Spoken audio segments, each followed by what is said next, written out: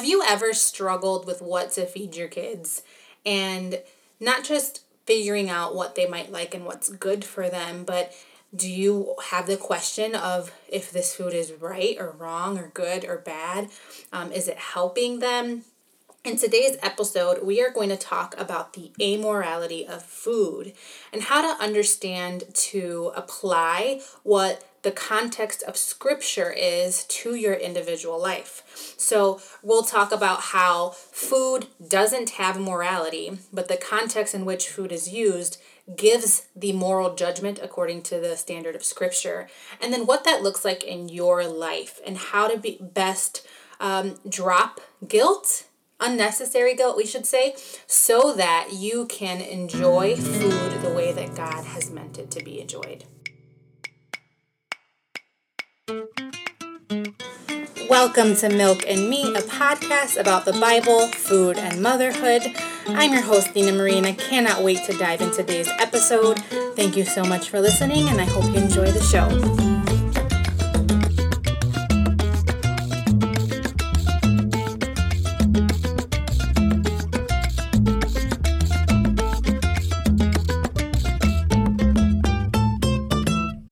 Everyone, this is Nina Marie, and welcome to the Milk and Meat podcast, where you will receive nourishment for your soul and body.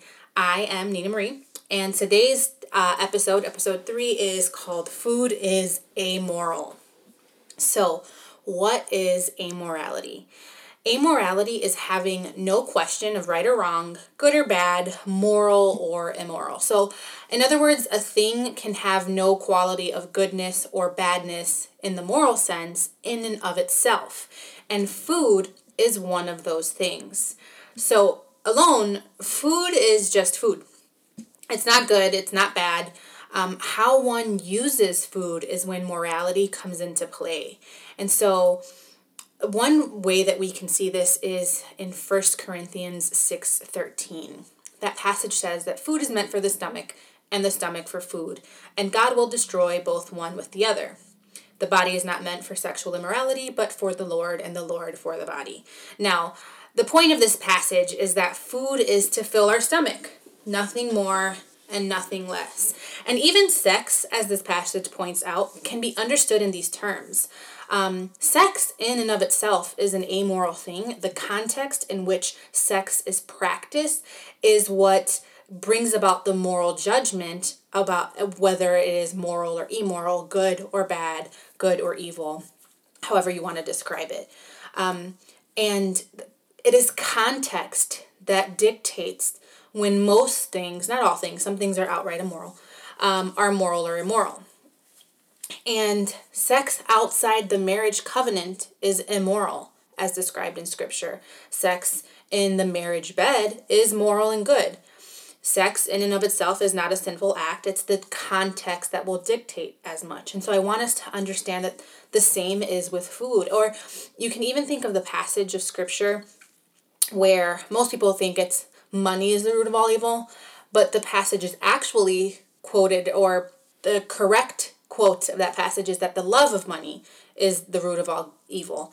And so even then, money is an amoral thing, but the usage or how one implies or implores money is what can be dictated or judged as good or evil, because money can be used for good. Just because you have money doesn't mean that you are evil, and having no money doesn't make you more holy. We have seen unholy, evil things done by both poor and rich.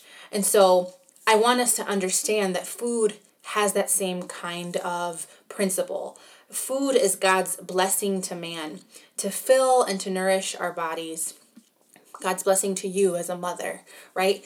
And what we do with food, the context in which we consume it, how we use it and share it, is what God judges as good or evil in his scriptures. And so the main two contexts on sin with food are typically gluttony and drunkenness. And both are the overconsumption of a good thing. It is self-indulgence. It's when one's goal in life for happiness is satisfying sensual pleasures. Sensual in the sense of like all your senses. Their God is their belly, Philippians 3:19 says. So gluttony and drunkenness are examples of a loss of self-control and enslavement to something that we're not to be enslaved to. And that is when we can use statements like this is good or bad when it comes around the topic of food. It's also interesting to note that the stomach and feeding it is one of our most basic needs. One need so basic that God created an entire garden for the first humans and commanded them to eat. Eating is a good thing, and it's context that matters. In the first few chapters of Genesis, we see that very reality. It's God commanding Adam and Eve to eat whatever they wanted except for the tree in the middle of the garden. The context was dictated by the one who created both the stomach and the food for it. It was perfectly fine and good to eat in the garden, but it was completely wrong and forbidden to eat from one specific tree. The author of a book called Tasting Grace puts it this way: food was central to man's first obedience and disobedience. And in my last episode, I was talking about the spiritual and nutritional conformity. And in there, we talked about pleasure. And pleasure has parameters in God's kingdom. And freedom comes when restraint is a virtue, not with a no-holds-barred kind of lifestyle. And so the presence of food or eating it is not an issue. It's amoral. It's what humans do with it that becomes a moral issue.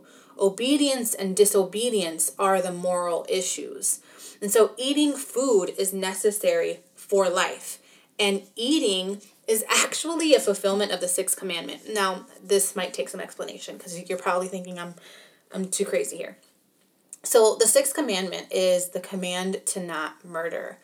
And so we're not to take life or end life that is not ours to take. And so what do? Is it simply just not murdering? I would go out on a limb and say no, that part of the fulfillment of that command is that in place of not murdering, we protect all life. We protect the life of man. And our life is included in that. Therefore, eating satisfies, in a sense, that part of the law. Because we are caring for our body and protecting our life. And so God isn't asking us to starve ourselves, which is very different from fasting, and fasting will be tackled in another episode.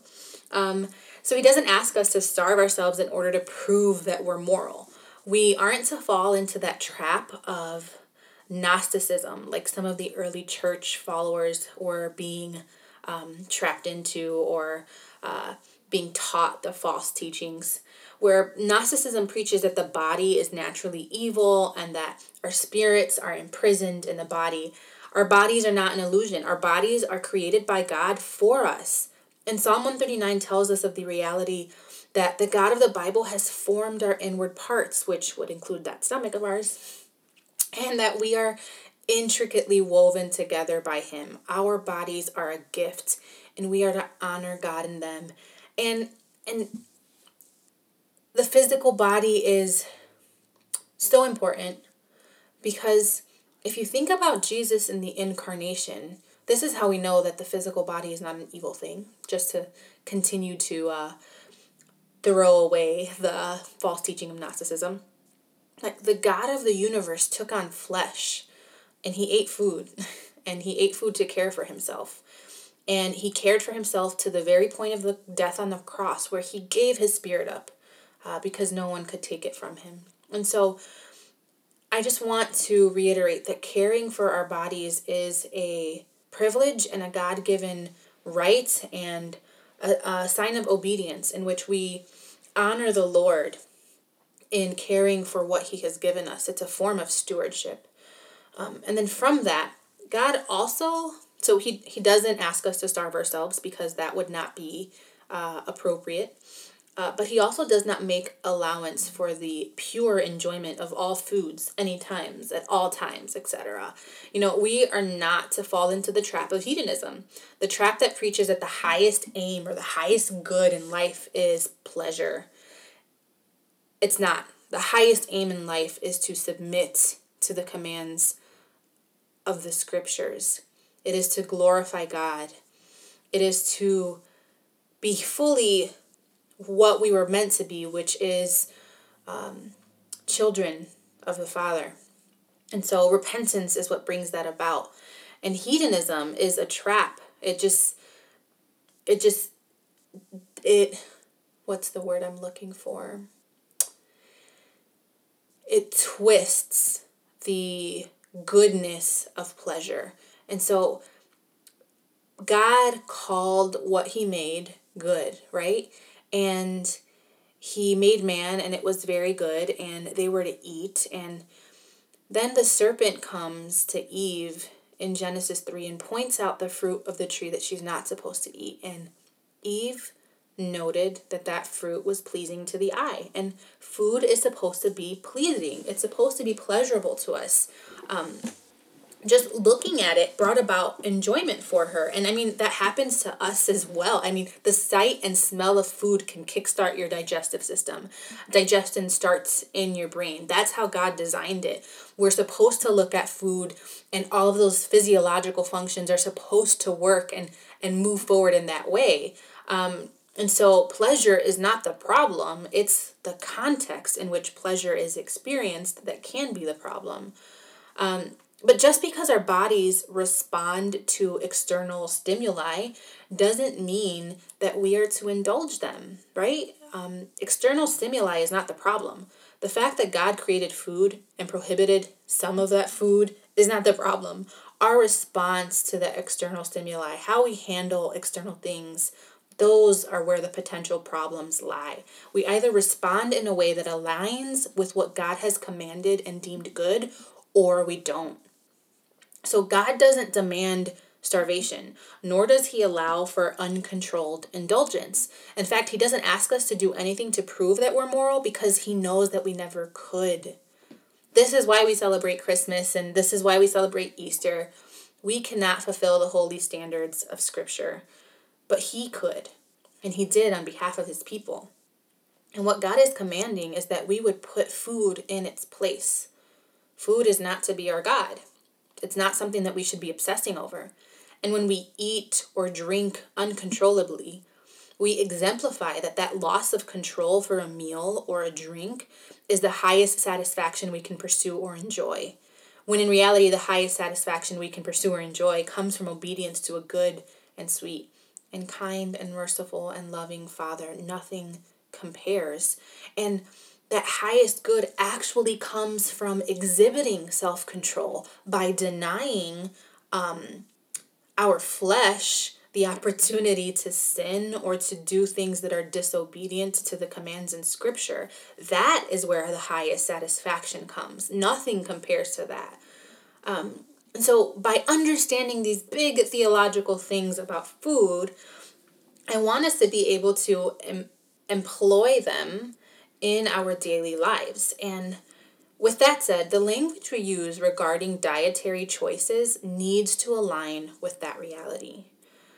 You hear a lot of noise around good foods and bad foods. Eating carbs is bad.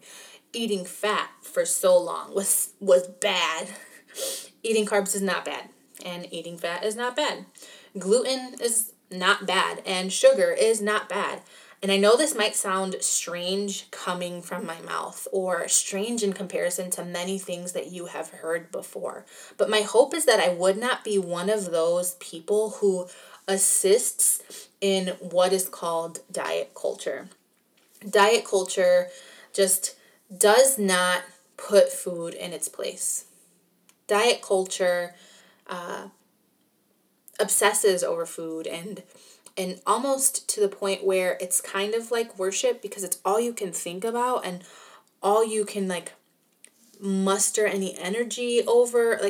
It's out of place at the very, very least, right? And so diet culture often glorifies weight loss as its ultimate goal, the end all be all. It can worship the reality of being thin, and it equates being thin to health. And I would posit that on top of that, diet culture positions food. The language in diet culture is often language that employs words like good or bad. And if you have heard me describe my relationship with foods or various foods, I always use the terms serve and do not serve. Because food in this fallen world, in this, I'm going to get a little historical here, post-agricultural, big food chemical revolution world, can be a disservice to us. And because our bodies are fallen, they lack proper function to do what God created them to do. And so the foods that serve me could very well be foods that don't serve you. And see, my training as a functional nutritional therapy practitioner has taught me well that every single body has bio-individuality. That's like a buzzword for biological individuality. And when one person's body can respond to a food, it is possible that another person responds negatively. So I do fine with dairy, you don't. You may do fine with sourdough bread, I might not. And so we need to understand that there's bio-individuality, and that is part of the reality of living in a fallen world, as well as understanding that our bodies go through different changes and there are different contexts. So even one person's body can respond to a food and have different food needs depending on life circumstances. So, for example, a woman trying to get pregnant has different food needs from a postpartum woman recovering from birth and breastfeeding her baby, right? A man who ran marathons or was a bodybuilder but is now retired and enjoys long walks has different food needs. Maybe you've developed a chronic illness and you're going to have different food needs from when you didn't have that chronic illness. And so food can serve you or not serve you. And the amount of macronutrients are dependent on your body's needs. And so some people do well on higher carb diets and others don't. Being able to discern what your body needs requires commitment and discernment. And just to throw it out there, I am more than happy to help with that. I've got some tricks up my sleeve. Please feel free to email me at ninamarie@momwheel.org and we can get you set up on a consultation. All right, so the morality of food or diet culture comes in the how much, often, more than anything else. So are you eating too much or are you eating too little? Now, I know the too little question can open a can of worms called worldwide hunger. But the thrust of my point here is intentionality. You are held responsible for what you do, not what's out of your control. And there are so many people who over and under eat intentionally.